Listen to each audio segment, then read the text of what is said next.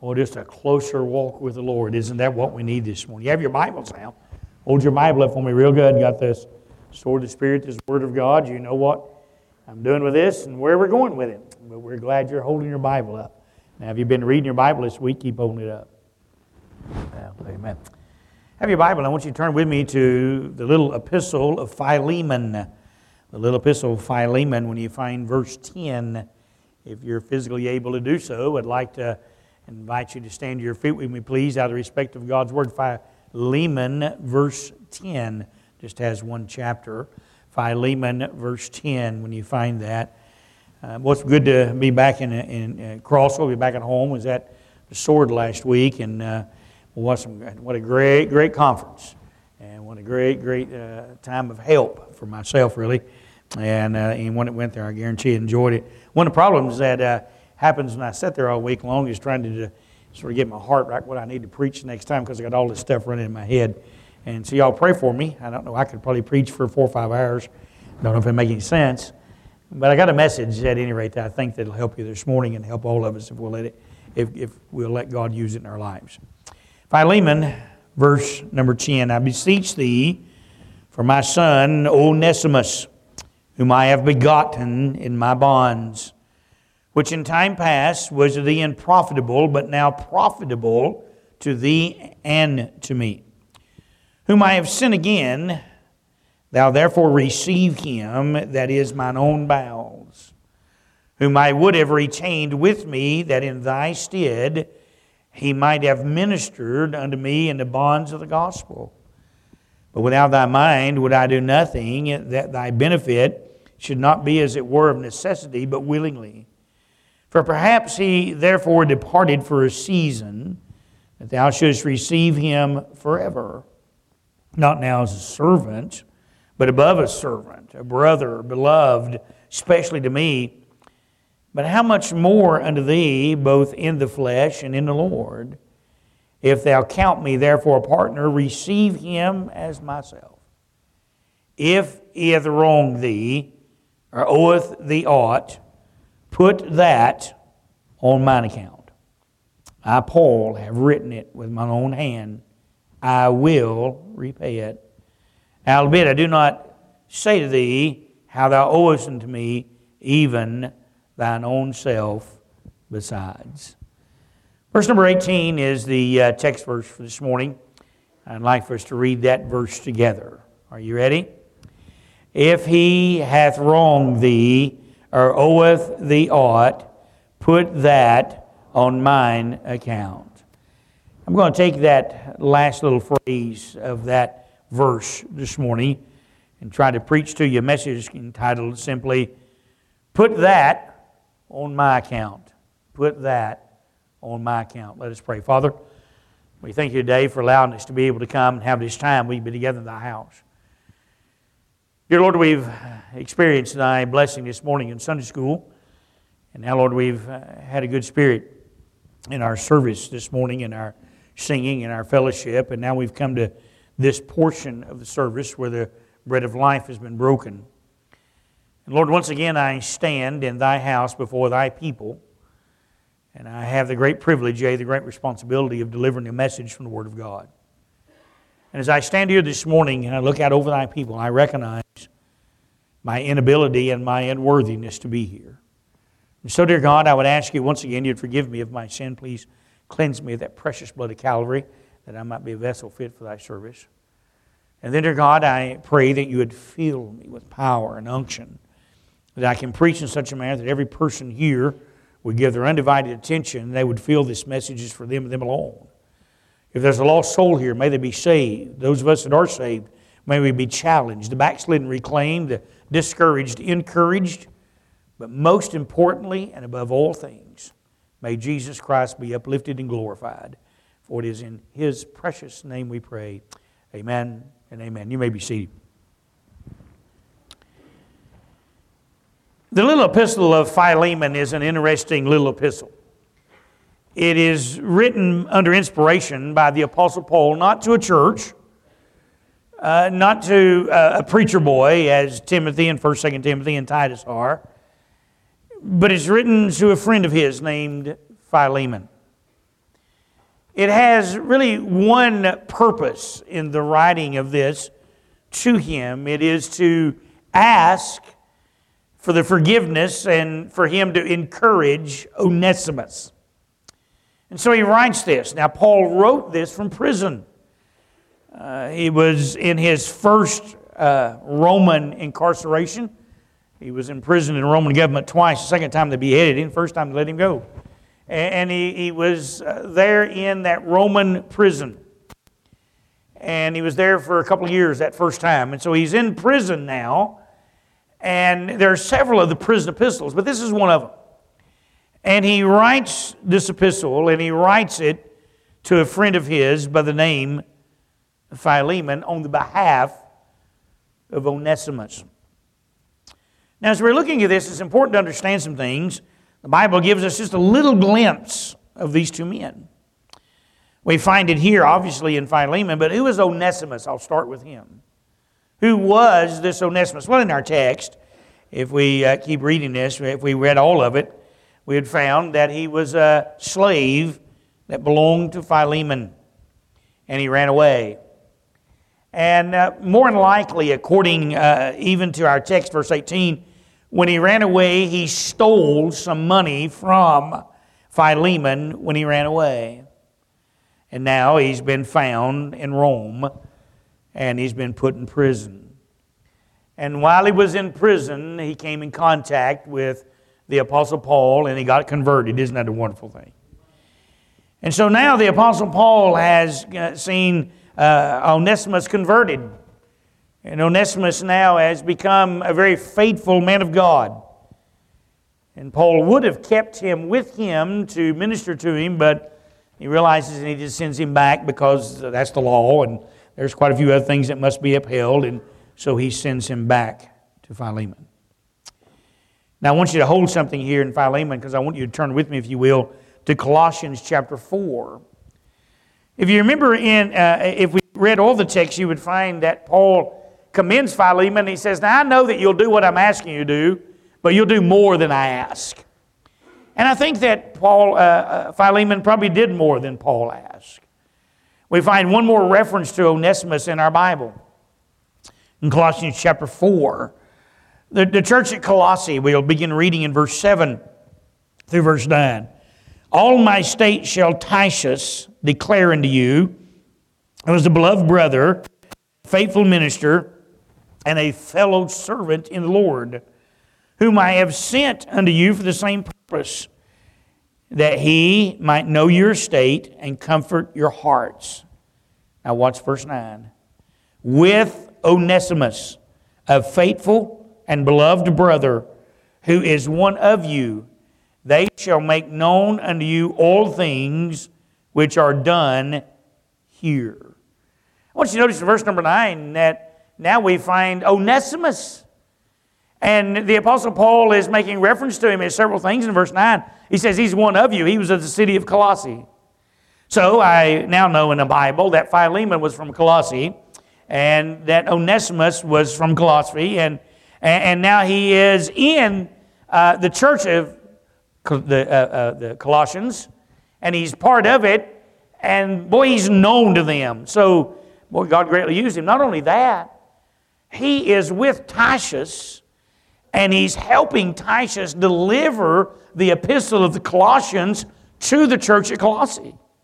I believe he did a little more than that. If you look down the last verse of this chapter, and by the way, there's some postscripts that are written at the end of those things that are important as well, and that's really what I'm after.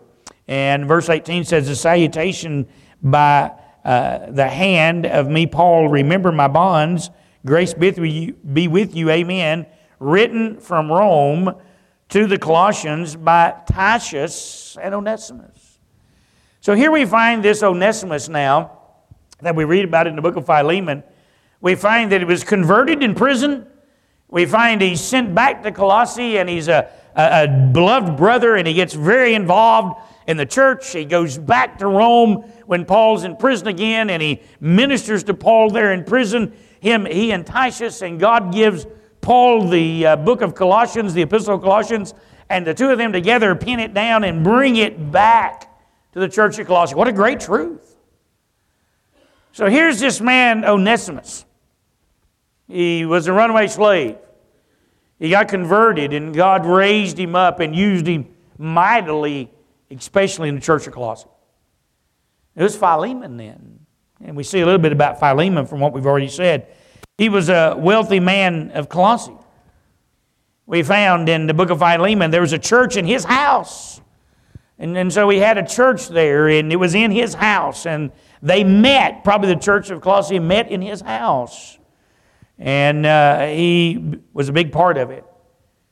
We find that he helps the Apostle Paul. They had become friends, and Paul knew him. And so when Paul then converts Onesimus, he would have kept him.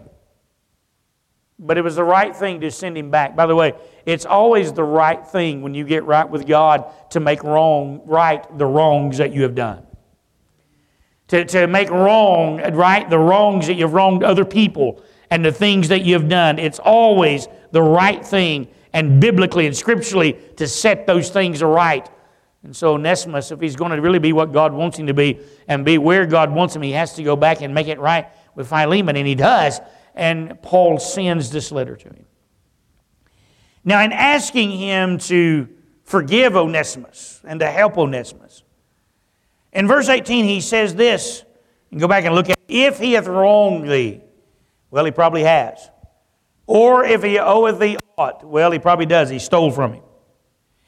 Paul says, now listen, if Onesimus has wronged you, if he owes you any money, owes you anything, then here's what I want you to do with that. Put that on mine account.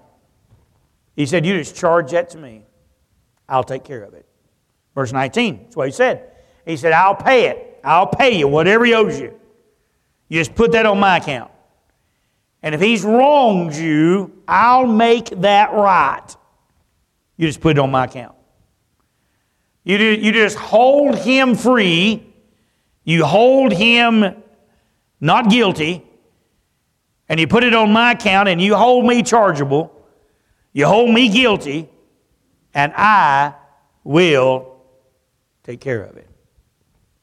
What a great truth. Now, at the end of the message, I'm going to come back to that. Because the real context of this message is a man of God taking responsibility for another Christian and helping them and encouraging them to be able to be lifted up and walk in the way of Christ. But also there's a spiritual application here. That is exactly what the Lord Jesus Christ does for you and I. That's what He did for us. That's what He's doing for us now. And I want you to notice a couple of things about this. So I want you to open your Bibles, if you will, with me. I want you to go to Romans chapter 3. Book of Romans chapter 3. This morning, you and I, if we stood before God, and if every one of us could stand in the very presence of an almighty God, and we could stand in front of Him, we would find ourselves in God's stead, as Paul tells the Romans that we are in Romans chapter 3. So we start reading in verse number 10. As it is written, there is none righteous, no, not one. Now he is quoting an Old Testament text. There's none righteous. There's not one of us this morning that is righteous. If we stood before God in our own strength, our own merit, if I stood before God, if you stood before God in your own strength and your own merit, God would look at you and say, God would look at me and say, you are not righteous. Now, by the way, that goes against my pride and your pride. Nobody likes to be able to be told, well, you're no good. Nobody likes to be told that. Nobody likes to be told that. Nobody likes to admit that. But that's exactly what God is saying here. He's saying, you're not righteous. And then He describes what God sees when He sees you and I in our flesh. What does God see? Verse number 11. There is none that understandeth, there is none that seeketh after God. You see, we would begin to deny that.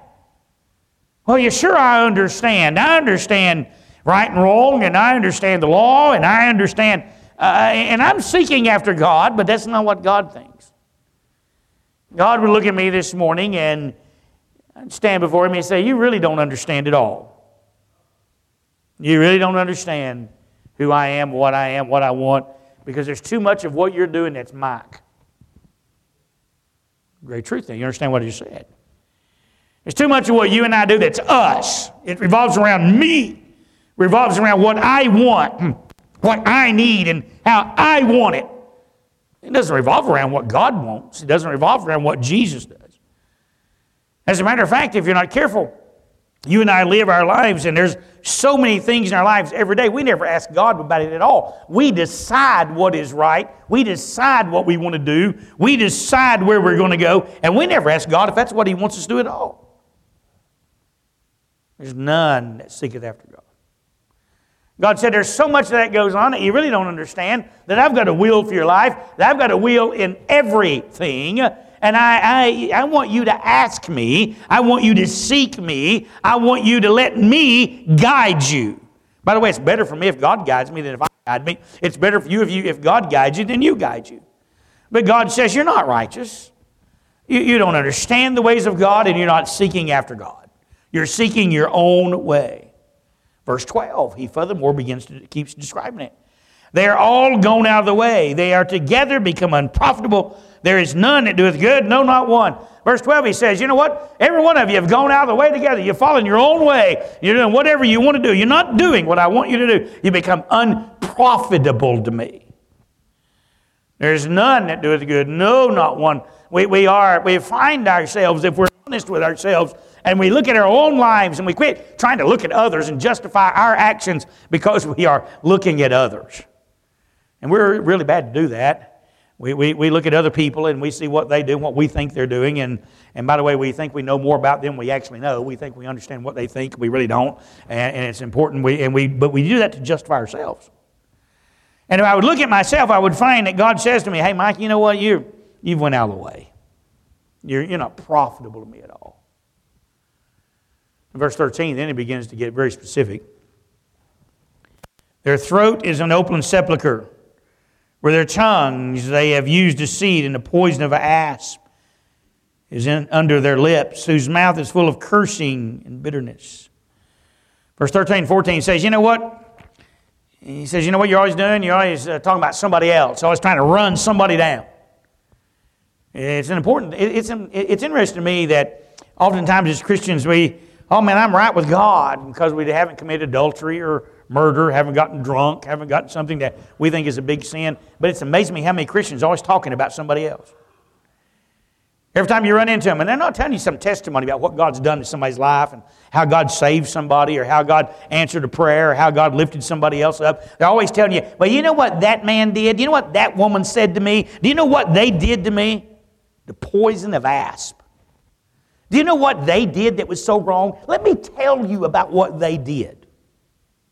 Isn't that what all of us get in trouble about? Isn't that what James says when he says the tongue's unruly evil that no man can tame? And I'm not the exception of that. And by the way, neither are you. When we talk about stuff that's none of our business. And we talk about things that absolutely has no concern to us. And we run our mouths all the time. And God says, I don't like that. You're unprofitable to me. You've gone out of the way, and your speech is not what I like. I'm not happy with you at all. And what don't you see yourself as becoming less and less good? We ought to. The next verse.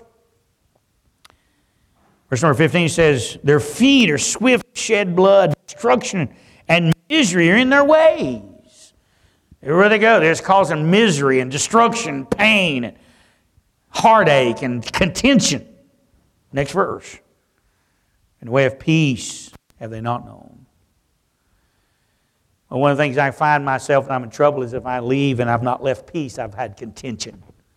I've left people not in peace, but I've left them where they're arguing and fighting, and there's no real comfort. There's no peace. Well, we're bad to do that. And then he says, there's no fear of God before their eyes. If I really feared God, I wouldn't do any of that. And if you really feared God, you wouldn't do any of that. But the reason we do it is because we really don't fear God. We say we fear God. We tell people we fear God. We know who God is. He's the Creator. And one of these days He'll judge us. But we continue to do things that we know is wrong and continue to lead our own lives and do it our way and leave God out of it. Really, if we feared God, we'd repent and let God be God. That's the way God sees me. That's the way God sees you. Remember, the book of Romans is written to Christians. We often take this and talking to lost people isn't true, but it's written to Christians. It's written to you, me and you. You and I. Get the grammar right in a minute. Next verse 19. Watch this. Now we know that what things soever the law saith, it saith to them that are under the law, that every mouth may be stopped, and all the world may become guilty before God. He says, you know what I give you the law for? Is stop your mouth. You're not good. You are guilty. That's what the law does to me. That's what the law ought to do to you, is make you see that you are guilty in God's eyes. I keep reading. Therefore, by the deeds of the law, there shall no flesh be justified in His sight, for by the law is the knowledge of sin. You know what the law does? It doesn't justify me. It calls me to know my sin. You know what the law ought to do for you? Is cause you to know your sin, my sin, your sin, personally. Verse 21. But now the righteousness of God without the law is manifested, being witnessed by the law and the prophets. There is a righteousness that we get that does not come by the law. How does it come? Even the righteousness of God, which is by the faith of Jesus Christ unto all and upon all them that believe, for there is no difference. The only righteousness that you and I can have is the righteousness that comes by faith in Christ, that Christ imputes, gives to you and I His righteousness. And then God goes back and concludes this in verse 23, and He says, for all have sinned and come short of the glory of God. So this morning, as we're thinking how we would stand and stack up in front of God, we'd stack up pretty poorly. Pretty poorly. If we would think that we're righteous, we would think that we're good, but we'd stack up pretty poorly. Every time I read this passage, I remember years ago dealing with a young man, good young man, as far as the world is concerned, and not a heathen, not a hoodlum, a hard worker, and just a good, honest young man. But he was lost, and I was dealing with him. I come to the end of this text, and he looked at me, and he said, I thought I was a pretty good fellow till I come in here. By the way, that's what he had to see before he gets saved. You see, before you and I can ever get right with God, we have to see that we're not a pretty good fellow. We're sinners. We make God angry every day. We're unprofitable to God every day. God doesn't need me. God don't need you. We're unprofitable to God. What does God say about that? That's a pretty bad thing. I look at that. I stand before God, and I want God to use me, and I want God to help me and to bless me, and I want God to work in my life. And I read Romans chapter 3, and I read Isaiah chapter 64 and verse number 6, and it says, all my righteousnesses are as filthy rags, and that makes it worse. The dead level best I can do, and God looks at me and says, Mike, anything good you can do, it's just a filthy rag. You're unprofitable to me. There's absolutely nothing that you can do that I want. How does that make us feel? It ought to make us feel right where we're at. We are sinners. And we are in need of a Savior. I stand before God, and God looks at me and says, that's how I see you. You're unprofitable to me. There is nothing good that you have. Well, none of us like that. But that's what we are. Here in Romans chapter 3, turn to chapter 6, the last verse in the chapter. If something doesn't happen with my sin, I want you to notice what it does to me. For the wages of sin is death, but the gift of God is eternal life through Jesus Christ our Lord. We often use that in soul winning, but God says, I'm going to tell you something. Sin, when it is finished, bringeth forth death. And God says, I want to tell you something. The wages, the payment for your sin is death. God will not look over my sin. God will not look over your sin. God will not look over it. And my sin is building something that I do not want to pay, that I cannot pay. The only payment I can make is death. So it puts you and I in a bad shape. From a spiritual standpoint, Revelation chapter 20 and verse 14 says, death and hell is cast in the lake of fire. This is the second death. If I stand before God as a human being without salvation and say, I'll pay for my sin, I want what is justice, God would say the only thing you can get is to go to the lake of fire for all eternity. That's a pretty bad thing. But you and I as Christians, here we are. How does God deal with me? How could God ever use me? How could God not be angry with me every day? The Bible says God is angry with the wicked every day. We overlook that fact sometimes. I mean, I can be wicked as a Christian. God be angry with me. You can be wicked as a Christian. God be angry with you. He'll be angry with me for actions, my attitude. God be angry with me for the way that I'm living. I don't want God to be angry. How do I deal with that then? How do you deal with that then? You see, I find myself where Onesimus was with Philemon. I find myself in the same position with God as Onesimus was with Philemon. I find myself that I owe and I can't pay it. I find that I've wronged God, and the best I can do, God says is trash. So I find myself every day in trouble. So how do I deal with it? How do you deal with it? Well, we have to have an advocate. We have to have Jesus.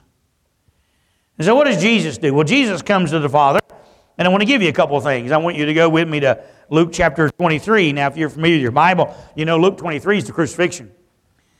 And Luke 23, the very first thing that Jesus says on the cross, and I recognize in a particular thing he's speaking to the ones that actually crucified him, but I want you to notice what Jesus says to God the Father on my behalf and on your behalf every day. I want you to notice something. Luke chapter 23 and verse 34, the very first saying of the cross, as and right after they had nailed him to the cross.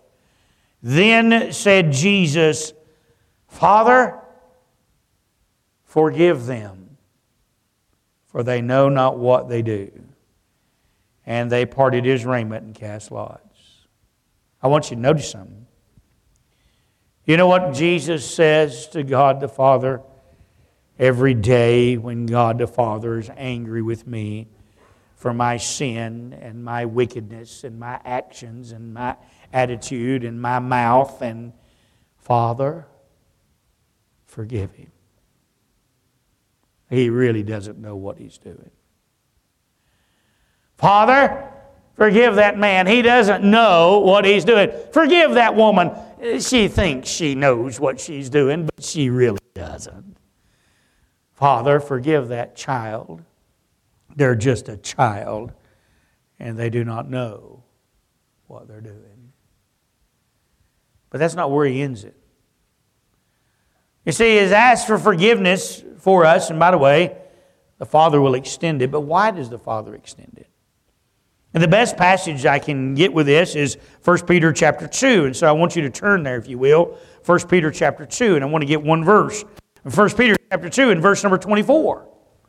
You see, we find ourselves in God's sight, we do what we want to do. We're unprofitable to God, and we say and do things we ought not say and do every day, and we find ourselves sinners and outside the will of God, and where God does not want us. And Jesus does say, Father, forgive them. But he says more than that. I want you to notice in 1 Peter chapter 2 and verse number 24, who his own self bare our sins in his own body on the tree, that we, being dead to sin, should live unto righteousness, by whose stripes ye were healed. You know what Jesus did on Calvary? He looked down through time and He saw you and I. And He said, hey, Father, I know what kind of sinner Mike Curley's going to be. I ask you to forgive him, and I ask you to just put that on my account. Whatever he owes you, put that on my account. Wherever he's wronged you, just put that on my account. I'll pay for it. I'll take care of it. And He did. You see, the Lord Jesus Christ took care of your sin. He said about you personally, hey, Father, please forgive them. Wherever they've wronged you and whatever they owe you, just put that on my account. And you're healed. Not with your own power, not with your own ingenuity, not with your own goodness, but by the crucifixion of the Lord Jesus Christ. That ought to mean something to you and I as Christians. You know why in Colossians chapter 4 we find that Onesimus was back in a Roman prison dealing with the Apostle Paul, and why he had not turned his back on him, and why he was loyal to him, because that was the man that led him to Christ, and that was the man that helped him. It amazes me how many Christians are so unloyal to the Lord Jesus Christ. He said to God the Father, put that on my account. And He put your worst day, your worst sin, your worst living, He paid for it. And you can't even read His Bible. How ungrateful. You can't even be faithful to the house of God. And He put all your sin on His account. How ungrateful is that? What a great truth. This morning the Lord Jesus Christ has said to God the Father, on my account and your account, if they owe you anything, if they've wronged you, and we do owe Him and we have wronged Him, put that on my account. Isn't that a great truth? That's a great truth. I'm glad this morning I'm going to heaven. You say, I thought you were a wicked individual. I am. I am a sinner and I know it. But I'm going to heaven because Jesus took my sin on the cross and He's paid that penalty. Thank God for that. You ought to know that. It ought to do something for you. It ought to do something to you to know who Jesus is and what He did for you. Not only that, after you get saved, by the way, you don't become perfect. I wish my flesh became perfect. I wish I could stand here this morning and tell you how not to sin. I wish I could tell you how that you could keep your mouth right and keep your attitude right. And by the way, those are the things that get us in trouble more than the murder and adultery and the drunkenness. Do you understand that? That's what really gets us in trouble. And I wish I could tell you how to handle all that, but I haven't learned yet. And so the only thing I've learned is just keep going to God and asking God for forgiveness and asking other people to forgive me and trying to make things right like Onesimus did. You understand that? But I'm going to tell you what happens to us. We have an adversary. Did you know that? Did you know you have an adversary in the devil and he runs his mouth all the time?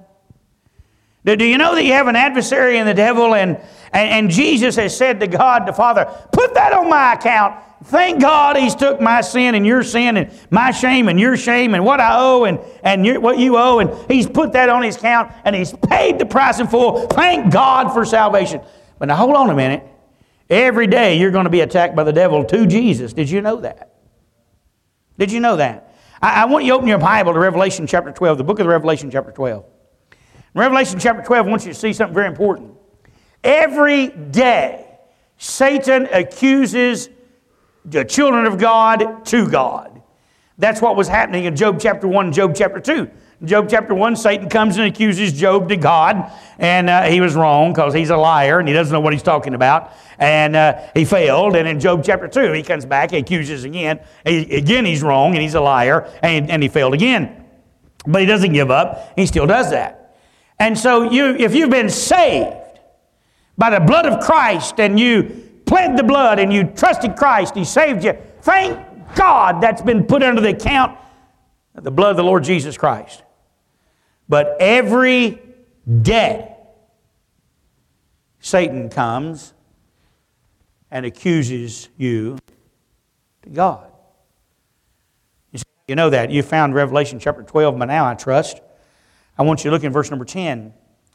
And I heard a loud voice saying in heaven, now is come salvation and strength and the kingdom of our God and the power of His Christ. For the accuser of our brethren is cast down, which accuse them before our God day and night. You know what Satan's doing today? Accusing you and I in the front of God as to how bad we are.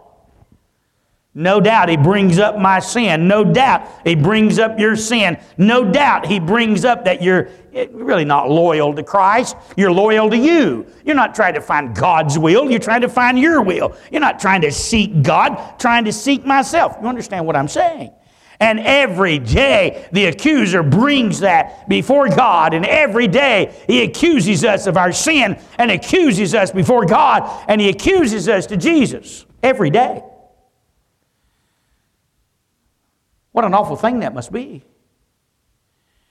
For the lovely Lamb of God, Jesus Christ, the one that loved me and died for me and shed His blood for me, whom I accepted as my Savior over 43 years, almost 43 years ago now, every day, a little longer than that, my math's a little off, for about 45 years.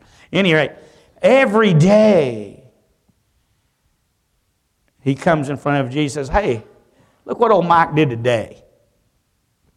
Look what he's saying now.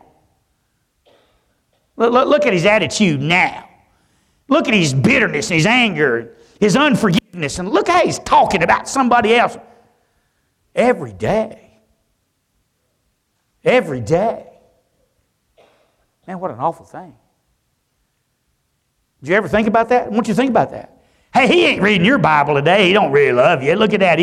He spends more time on Facebook than he does reading the Bible. He don't really love you. Every day. Y'all getting the picture here? Every day. That's what Jesus is doing to God the Father on my account and your account. Every day. Look how he got mad there. And look at his bitterness there. And look at his anger there. Look at him. Look at him. Every day. I thought he was your child. Look how he's acting. Every day. Does it to me and does it to you? One of these days he's going to be cast out. And there's going to be joy then. Now, how in the world can we overcome him? Well, look at the next verse.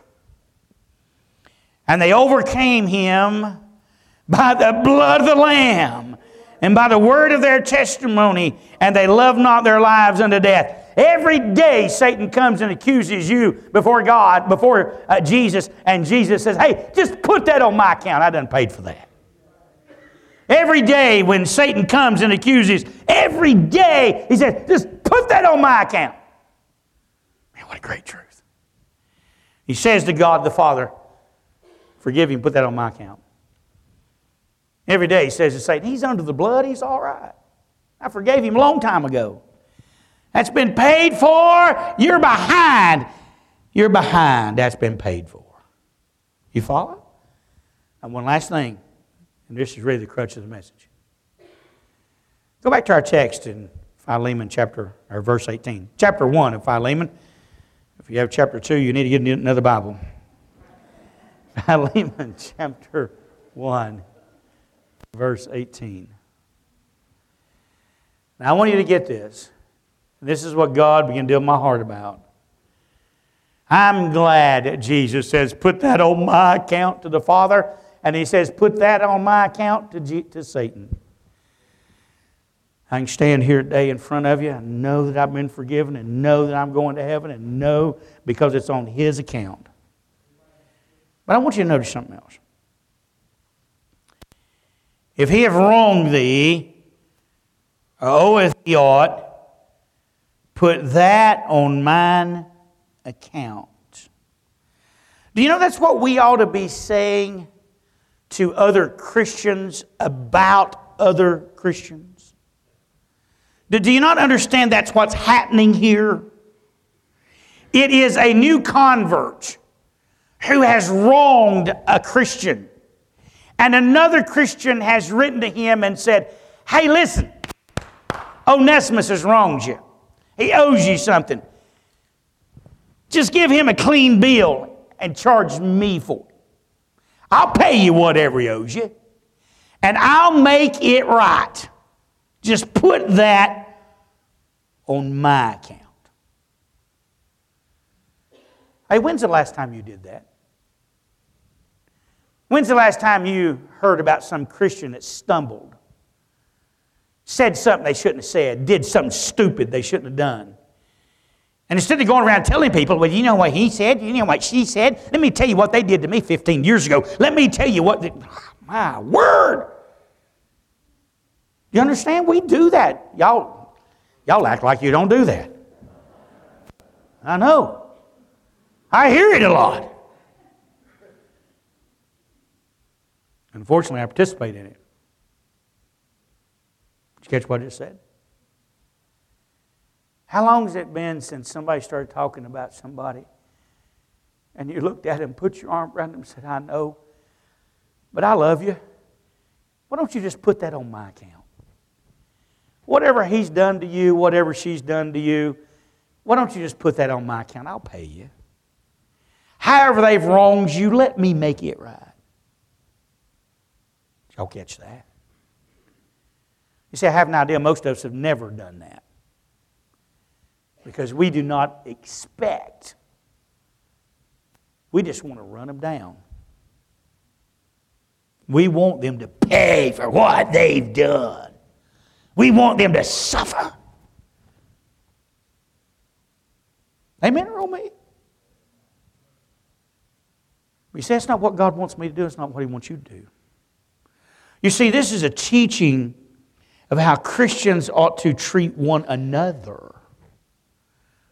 Let me give you another text. Go back to Galatians chapter 6. In Galatians chapter 6, I want you to see something. In Galatians chapter 6 and verse 1, I want you to notice what your Bible says. Brethren, if a man be overtaken in a fault, ye which are spiritual, tell everybody in the world what they did wrong, as long as they live. Does it say that? It don't say that, does it? It doesn't say that at all. It doesn't say anything anywhere near that. Well, let's see what it says. Brethren, if a man be overtaken in the fault, by the way, that's me. There are times that I'm overtaken in my fault. When I say things I ought not say and I do things I ought not do. That's you. If you're honest, there are times you're overtaken in a fault. Understand that? Sometimes there's people that you know that's been overtaken in a fault. What do we do about that? Brethren, if a man be overtaken in a fault, ye which are spiritual, restore such an one in a spirit of meekness, considering thyself, lest thou also be tempted. How do I do that? Bear ye one another's burdens, and so fulfill the law of Christ. You know how I do that? You know how I do that? Whenever somebody's wronged somebody else. Come here, Ryan.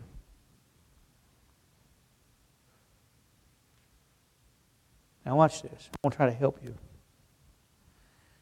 I love Ryan. He's been my friend for a lot of years. That just ruins your support, by the way. Everybody in the world knows that now. Now you're in trouble. You lost half your support. Now Ryan's served with me for a lot of years. Now you listen carefully to what I'm about to say. I could tell you people that have wronged this man. Church members of our church. Tell you how they've talked about him, what they've done to him. I could tell you. I don't. Because it doesn't help him, me, them, or Christ. Do you understand that? By the way, he's not going to tell you. I know his character well enough he's not. But every once in a while, it's really hard to bear that. And we were both a lot younger than we are now. He's catching me. And we had to learn this truth. Every once in a while, I'd have to go and say, hey, Ryan, let me help you with that. I know what they've done. I know what they're saying. But let me take care of that. You just stay straight. That's happened before, hasn't it? Yes, sir. Mm-hmm. More than once. Mm-hmm. Okay. Sit down. When's the last time you done somebody that way? You didn't wrong them. You didn't hurt them. Somebody else did. And you just went to them. Instead of talking about that person, running that person down, you say, hey, just put that on me. Whatever they did to you, let me take care of it. Let me deal with it. You know what you've done then? You're trying to restore somebody. And then you're a peacemaker. Being a peacemaker is a hard thing because everybody wants you to be on their side 150%. And if you even act like you're neutral, they shoot you. Because you're an idiot if you're neutral. You can't be neutral because that person has no good in them. They're Satan personified. Y'all grasp that. And if you try to even be neutral, they're angry at you.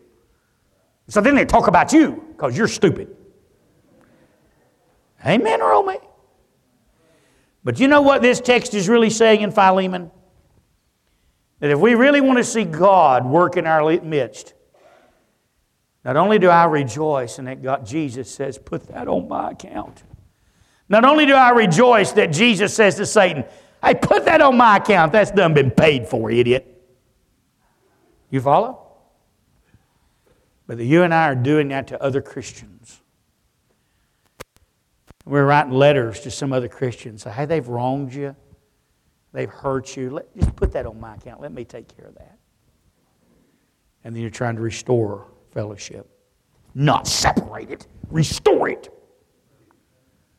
That is what God wants out of us. When's the last time you did that? When's the last time you attempted that? It ought to be something we do often. And you would find the peace and power of God would flow. Every head bowed and every eye closed.